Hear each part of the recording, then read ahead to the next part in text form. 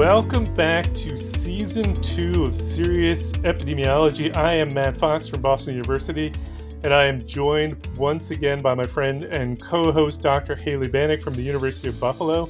Haley, welcome back to Season 2. Thanks, Matt. I am so excited to be here recording this with you. I think we have a really great season lined up, and I'm looking forward to all that I'm going to learn and all the information we can share with our listeners this season. And so we should start off then by telling the listeners that in Season 2 of our podcast, we are devoting this season in its entirety to the brand new edition of Modern Epidemiology Edition 4, which is hot off the presses. And I think many of our listeners will have already gotten their copy and are busily reading away. And so what we wanted to do is we thought that this season, Haley and I would read through the fourth edition. We have both obviously read through at least one prior edition. I know that I personally have read through all of the previous editions. I don't know if you have or haven't, Haley. I have not. That sounds like an interesting project that I wish I had time for, but I have very thoroughly gone through the third edition several times, highlighted on top of my highlights, added notes on top of notes in the margins, but I've really only delved into the third edition and now the fourth. So I'm really excited about that. And so our plan is to go through each chapter, and what we'll do is we'll have one or maybe two episodes per chapter where Haley and I talk through what we think are some of the key points and interesting things and how they have affected our thinking, as well as any comments on the way that the thinking in the text has changed since prior editions, or things that just sort of stuck out to us. And then we'll have for each chapter an episode where we bring in a guest to talk through some of those issues, as well as sort of how the chapter and the text fit into the work that they are doing. And so our hope is that this will be a useful guide, not a guide, but a useful podcast series for those students who are currently working through the text as part of your doctoral, maybe even master's work, or just anyone who's interested in thinking through some of the key concepts that are discussed in the text. So with that in mind, we are extremely pleased that our very first guest to kick off the season is Dr. Ken Rothman, the author of an author of all four editions, but the sole author of the very first edition. Ken and I are colleagues at Boston University, and so I've had the pleasure of getting to know Ken over many years since my days as even a master's student. But Dr. Rothman is undoubtedly one of the most well-known epidemiologists in the world and has made innumerable contributions to the field. So as I mentioned, he was the sole author of the first edition of Modern Epidemiology and has been a co-author on all of the subsequent editions. He is professor of epidemiology at Boston University, as well as a distinguished fellow at RTI International. His research has included work on epidemiology of cancer, cardiovascular disease, birth defects, environmental epidemiology, pharmaceutical products, pretty much, across the board, tons of interesting things, as well as some really interesting methodological and conceptual and ethical issues in epidemiology.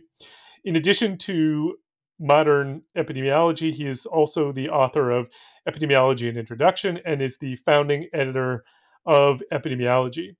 He received the American Public Health Association's Abraham Lilienfeld Award in 2002, and he was also the recipient of the Society for Epidemiologic Research's Research Career Accomplishment Award in 2017. So we are very delighted to have you on Serious Epidemiology. Welcome, Ken. Great to be here. Thank you. It's a pleasure. So we are thrilled to have you on our kickoff episode. But with all our guests, we do like to start with a few questions first that are not our serious, hard-hitting journalism questions, so that people can get to know you a bit better. And I wanted to ask you, I know that you are somebody who travels or has traveled quite a bit. Are there any places that you have traveled to that you are just top on your list of places that you've been? Or are there any places that you haven't been to that you absolutely really want to get to? Well, let's see. If you ask me where have I been that I thought was a great place to be, there's no question I'd have to answer the Galapagos. We spent a week on a boat that was kind of a replica of the Beagle. It was a Wow. sailboat with a few other tourists and some nature guides, but it was truly remarkable. That sounds fantastic. It's easy to lose yourself in the spirit of what Darwin was discovering, and you think about the planet and stuff that you don't get to think about most of the time. I will definitely have to add that onto my list of places. I get the sense it's not an easy place to get to. It's harder than it used to be. I mean, apparently there are restrictions since I've been there, and that was more than 20 years ago. And the restrictions mean that there are fewer tourists. They're trying to protect it more, but you can still go, and I would recommend it. Another place I've been, which is easier to get to if you're in Europe, is just a place I visited one day that I felt was also a remarkable place. I don't know why I reacted that way to this place, but it's just outside Rome. It's an archaeological museum called Ostia Antica. I don't know if you've ever heard of it. No, I haven't. That's the original port of Rome. It's actually not on the shore because the shoreline has moved in the 2,000 years since this was the active port.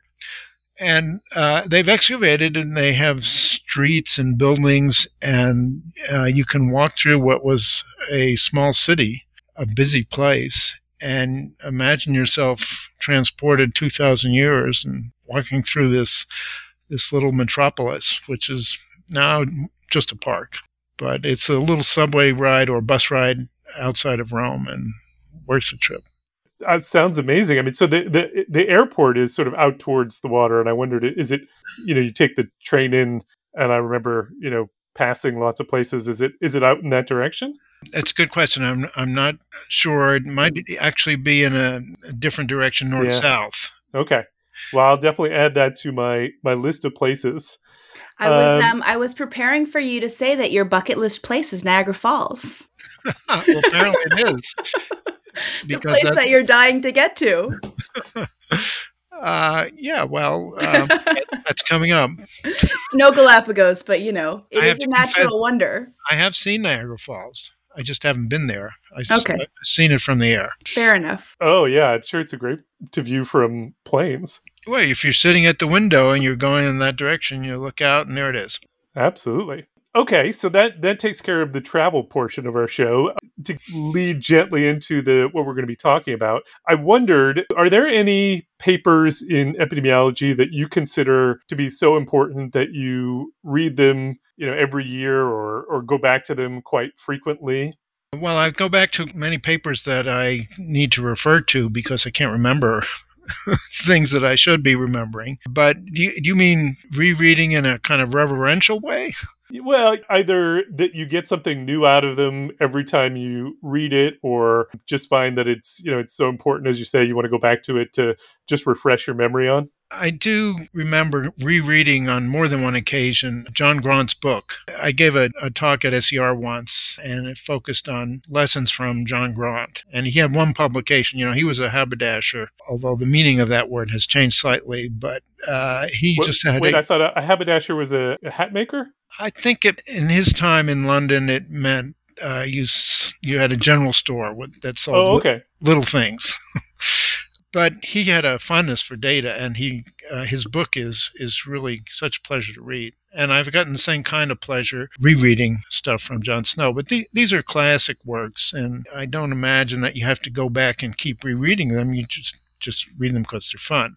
There is one paper that I do think is worth reading from time to time. It's more than a paper, though. It's a collection of lectures that were published by a man named Lancelot Hogben. Many people in epidemiology would not have heard of him, but he was what we would call a polymath. He was really brilliant in many fields. He was a biologist, though, and he understood genetics very well, but he lived during a time before we even understood the role of DNA. So it's remarkable. And the part that I like the best is the part that influenced me the most, and that was his understanding of the interplay between genes and environment. In fact, the title of his lectures, this was an invited series of lectures in 1933, and the title was Nature and Nurture. And you can find it online. It's a good read. So I suspect you're right that most people probably don't know that name. I do know the name, but only because I've heard you talk about him, and that is it's not a name one forgets very easily. So I'll tell you how I came across him.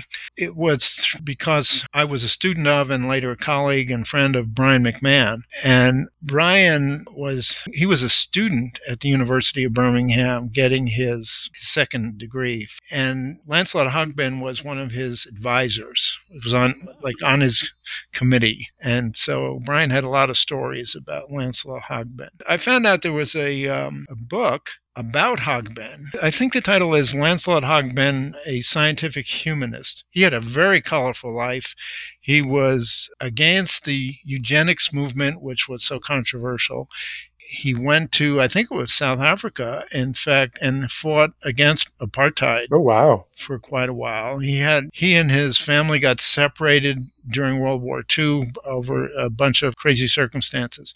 Anyway, the subtitle of this book about him is An Unauthorized Autobiography, which is hard to parse, but it turns out that it was an autobiography that was written by his son from his notes, and he actually, I think he was against publishing them, at least during his life, and so it came out posthumously. Definitely something that all our listeners should look into. So the reason I wanted to ask you that question about things that you go back to is because what we wanted to talk to you about is a text, of course, that many of us go back to rather frequently, and certainly we probably at a minimum reread it each time there is a new edition, which is your and eventually your co-author's textbook, Modern Epidemiology, which we are basing our season of this podcast on. And so I wanted just to start off, can you talk a little bit about what originally motivated you to write the first edition of Modern Epidemiology?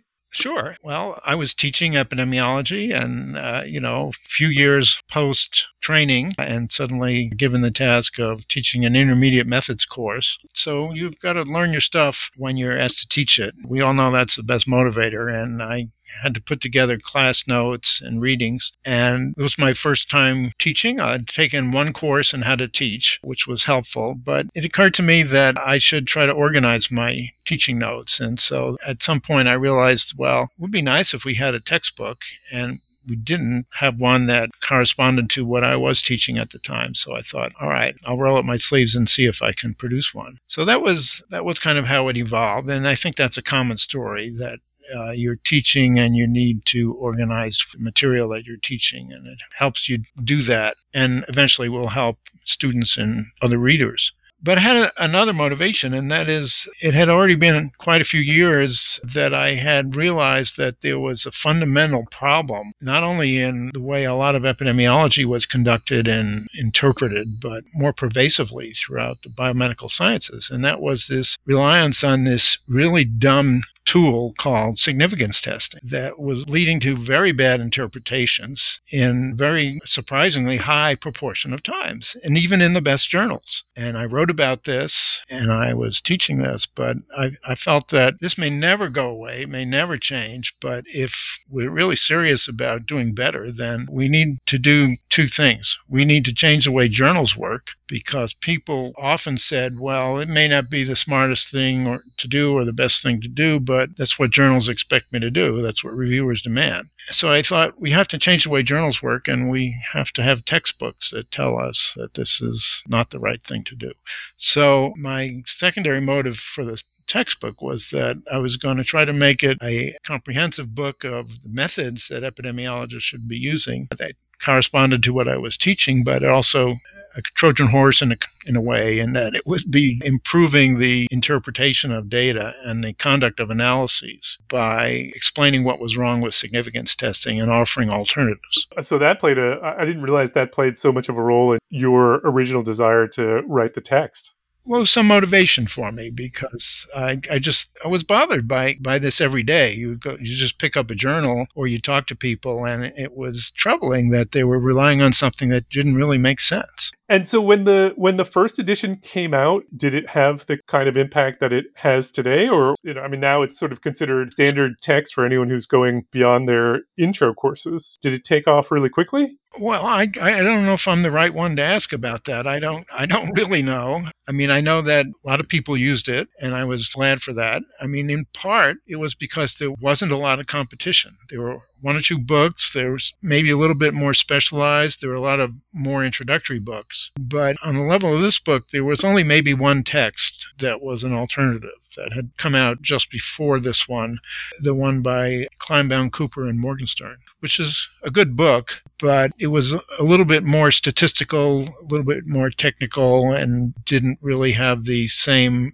approach that I had in mind when it came to significance testing. So I think it left room for my book. And I think there's sometimes an advantage to have a single authored text. You have less compromising. That has both drawbacks and advantages. But mine was single authored, so I could do it the way I wanted. And of course, I got a lot of input from other people, but in the end, I could make the decisions. And when you say you could do it the way you wanted, so you described that this sort of evolved from your teaching notes. So did you have a very clear plan for the first edition of the book, or did it sort of evolve as you were writing it? Well, I outlined the topics, and each one was a project. I think there were 16 chapters in the first edition, and I set a schedule, and I gave myself, I think, 2 months to draft each chapter. So I worked nights and weekends and put in a lot of time to get a workable draft of a topic within those 2 months. And then when the calendar flipped, I would start on the next topic. It was pretty grueling, but I figured if I didn't do that, I wouldn't get a draft. So that's 6 chapters a year. It's 2.5 years or so to draft it. And then, of course, there's revisions and lots of examples that had to be worked through. I had to write programs to do calculations that I didn't have easy ways to do. And I remember working on it. My home computer was a Commodore 8040 or something like that. Oh, yeah. I remember those. Yeah, and I learned how to write programs and get these examples checked because I wanted to be really confident in them. And so I have to say, I've actually it was the second edition that was assigned first time I came across it, but then I went back and read the first edition because a number of my colleagues had developed their epidemiologic thinking on the first edition, and so I really enjoyed going back and reading the first edition. But in the evolution of the text, it has changed quite a bit over time, but to me anyway, it feels like the biggest change was from the first edition to the second edition. How did you decide that you were going to bring in Sander Greenland for the second edition? And do you agree with my take that was a really big change from edition 1 to edition 2? I do. That was probably the biggest change in the history of all the editions, is to invite a co-author. But I wrestled with that for a while. If I had continued with a second edition as a single authored text, that would have kind of condemned me to a future of repeating what I went through for the first edition. And also, it would have been limiting because the field was growing so quickly that it was really beyond my capabilities just to understand all of the features of it. Sander had vast methodologic knowledge, stellar reputation. I had known him since the mid-'70s. So he was the natural person to invite for this. And I thought about it, but it didn't take much thought because I realized that if he would agree to that, that would launch the book in a new direction, but a direction that would ensure some longevity. He would bring to it what was missing from what I could contribute. Of course, when you have 2 authors and both of us had different writing styles and so forth, that changes things. So I understood that, expected that, and that is what happened. There was a 12-year gap between the first edition and the second edition. So the first edition had been out there a long time. And by the time the second edition came out, it was like a new book in the field. Although a lot of material from the first edition had been carried forward, Sander made his mark on it. And overall, I thought it accomplished what I had hoped. So, of course, nothing is perfect. It had plenty of flaws, as did the first edition. But I thought that if it was going to continue having a life as a resource for epidemiologists, it needed him. And the progression. We now have the fourth edition with 4 authors, and the third edition had 3. So I don't think we can extrapolate too far in terms of that progression. And nobody thought seriously yet about a 5th edition. But anyway, the field has gotten much more complicated. I think the first edition was 300 and some pages, and the 4th edition is almost 1,200, maybe. Yeah, it is. It has certainly grown throughout the editions, but it seems to me it keeps adding on really useful information. And in reading through the parts of the 4th edition that we have read so far, it also seems like, sort of some of the ways that the framing of the material that was in some of the earlier chapters has changed a bit in ways that I think have kept up with the way that people are seeing things in the field really nicely. As you've moved into the 3rd and the 4th editions, do you see that there have been big changes sort of in the way that you think about some of these fundamental concepts? Like the earlier chapters are about measures of disease frequency and measures of effect. Has your thinking and the way that this is presented in the book changed dramatically? Well, I think the content of the book now goes way beyond my thinking. I'm just another student of epidemiology, reading the book and trying to learn from the people who contributed. And as you know, starting with the 2nd edition, we had a section of the book that has gotten bigger and bigger that gives summaries of the epidemiologic thinking and concepts and methods in a number of the specific fields within epidemiology. So this part of the book, you basically learn from the experts in every one of these areas. And the other sections of the book are going into methods that I never even imagined back when I wrote the first edition. So I'm a student of those methods, like most of my readers. I can't claim to be an expert. No, but I think that's why it's nice that you've brought in more authors with different perspectives over time. Obviously, I think that the textbook is incredibly widely used in training programs, particularly at the higher levels. And the book has sort of achieved almost cult status in the way you talk to other, particularly doctoral students. There's sort of a shared sense of this text, and in many ways unites the experiences that we're all going through in our learning. Has there been anything that surprised you in terms of the reaction to the book and the editions as they've come out over time? Well, I think you're actually in a better position to judge how the book lands with the epidemiologic audience than I am, because what I hear back is certainly going to be filtered.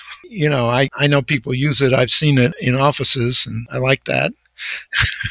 But I can't comment. I mean, when you say cult status, I just don't know what to make of that. Well, I can assure you it definitely has that I'd status. like to hear more. I can say I remember reading the text for the first time and feeling like, okay, now I'm at least sort of at the beginning stages of being in the epidemiology world that I did not feel like when I had just gone through my introductory courses. One thing we've loved about talking to some other folks about the chapters is everyone has their story about the modern epi textbook, whether they have their edition that they highlighted when they were a doctoral student. Do they keep it on their work shelf? Do they have it with them all the time? It really has reached cult status to us, even if you don't necessarily feel that same way about it. It definitely has.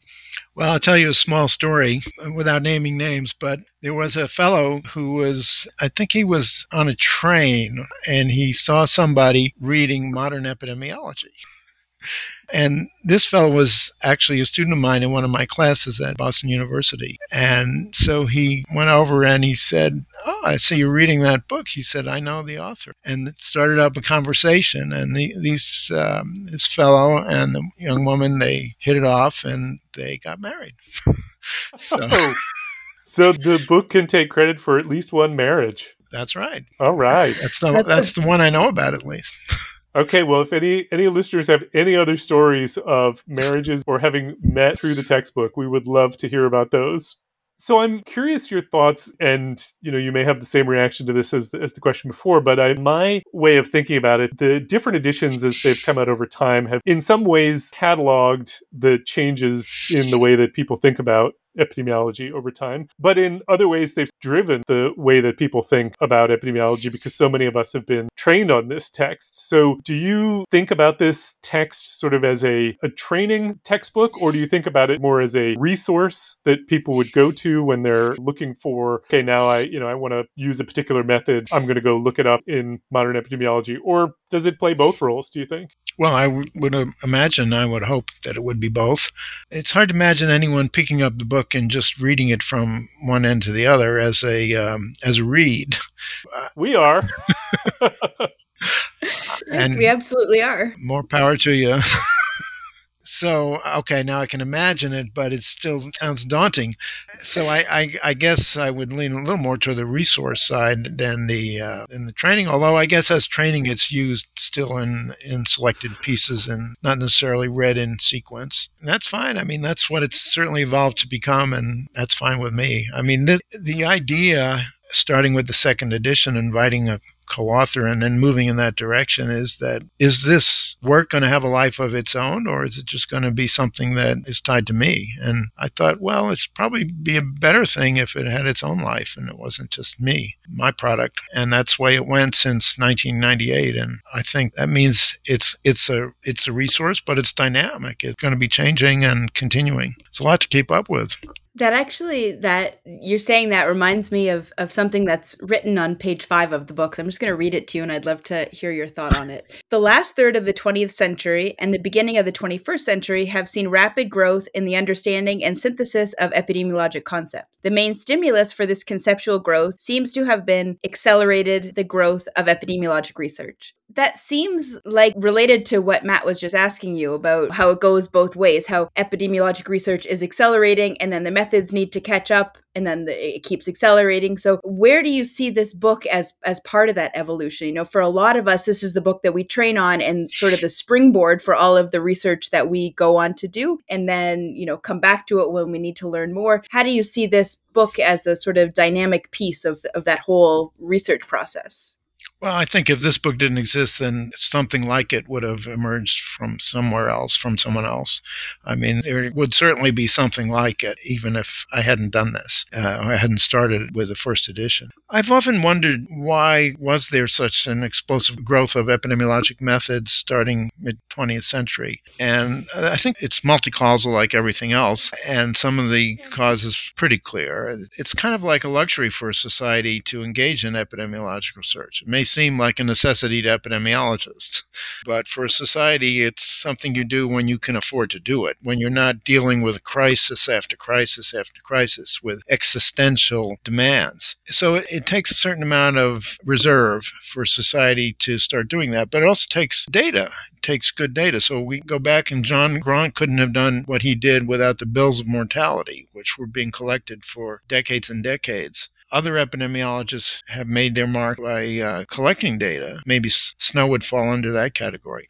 But in the 20th century, we started amassing lots of data for various reasons.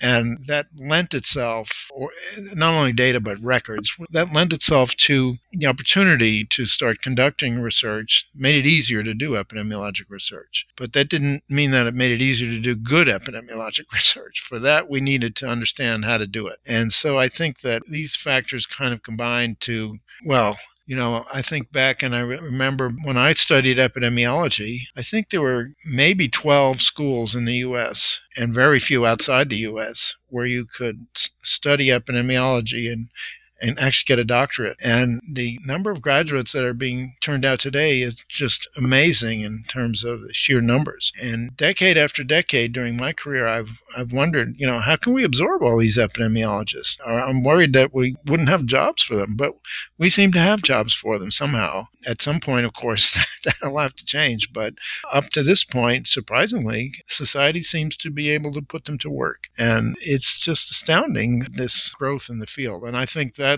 really what stimulates the need for books like this. Absolutely. So I appreciate you talking to us about modern epidemiology. Before we finish up, I do want to just mention your introductory epi textbook, which you wrote a number of years back. I remember it came out when I think I was finishing my doctoral program, the textbook that, as you know, is sometimes referred to as Baby Rothman. And can you just say a little bit about why you decided to, after already having written the definitive text in the sort of advanced field, you decided to go back and write an intro text? Well, the introductory field is very different. There are 100 books when I wrote this one, and there are probably 500 now. But people told me that although they appreciated the second edition, it had gotten much larger, and it was multi-authored now, many contributors, and there was a certain nostalgia, at least that way it was conveyed to me, about the first edition. Well, the first edition was written when things were simpler because as time has gone by, it got more complicated. And so it was shorter and simpler and single authored. And I said, well, we can bring that back. I could bring that back, but it would be an intro book. It would just deal in more basic stuff and be a way to get people interested in epidemiology and see it as a start. So I thought about that, and I thought, yeah, I think I'd like to give that a try. So that's what got me started on that. And that's been through 2 editions, and maybe a third is going to come sometime. And I just want to say that the advice that you gave us when I was a doctoral student preparing for my qualifying exams was that the best way to prepare for your qualifying exams is to write your own introductory textbook. And I've always wondered, because I didn't want to ask you at the time, whether you meant that literally or more sort of figuratively, like bullet out your thoughts on what should go in there versus, did you literally mean we should write our own textbook? I don't remember giving that advice. I think you misunderstood. Okay, fair enough. That could definitely be. Why would I invite competition from experts like you? I guess it was a metaphorical statement. If I said something like that, that had to be what I intended. Well, I always thought it was actually advice we followed. We did not write our own text, but we definitely did bullet out what we thought should go into that and the key points. So I thought it was quite useful advice. Okay, then I'm happy to own it. Fantastic. Well, thank you so much for doing this, Ken. It's been a real pleasure talking with you, and we appreciate you taking the time. Thank you for inviting me. It's been great to chat with you, and look forward to listening to the rest of the series. For those of you who are not members of the Society for Epidemiologic Research, I strongly recommend that you consider becoming a member. Membership gets you a discounted fee for the annual meeting, which is coming up in June of next year in Chicago. It also gets you access to the SER library, which gives you access to some really great learning materials, seminars, and activities. You can find out more at epiresearch.org. We also want to plug our sister podcast from the American Journal of Epidemiology, Casual Inference with Ellie Murray and Lucy D'Agostino McGowan. If you like this podcast, we think you'll really like that one. So just a reminder that the views expressed in this podcast by both the hosts and any of our guests are ours and their views alone and do not represent the views or opinions of the Society for Epidemiologic Research. We really appreciate you listening and look out for our next episode.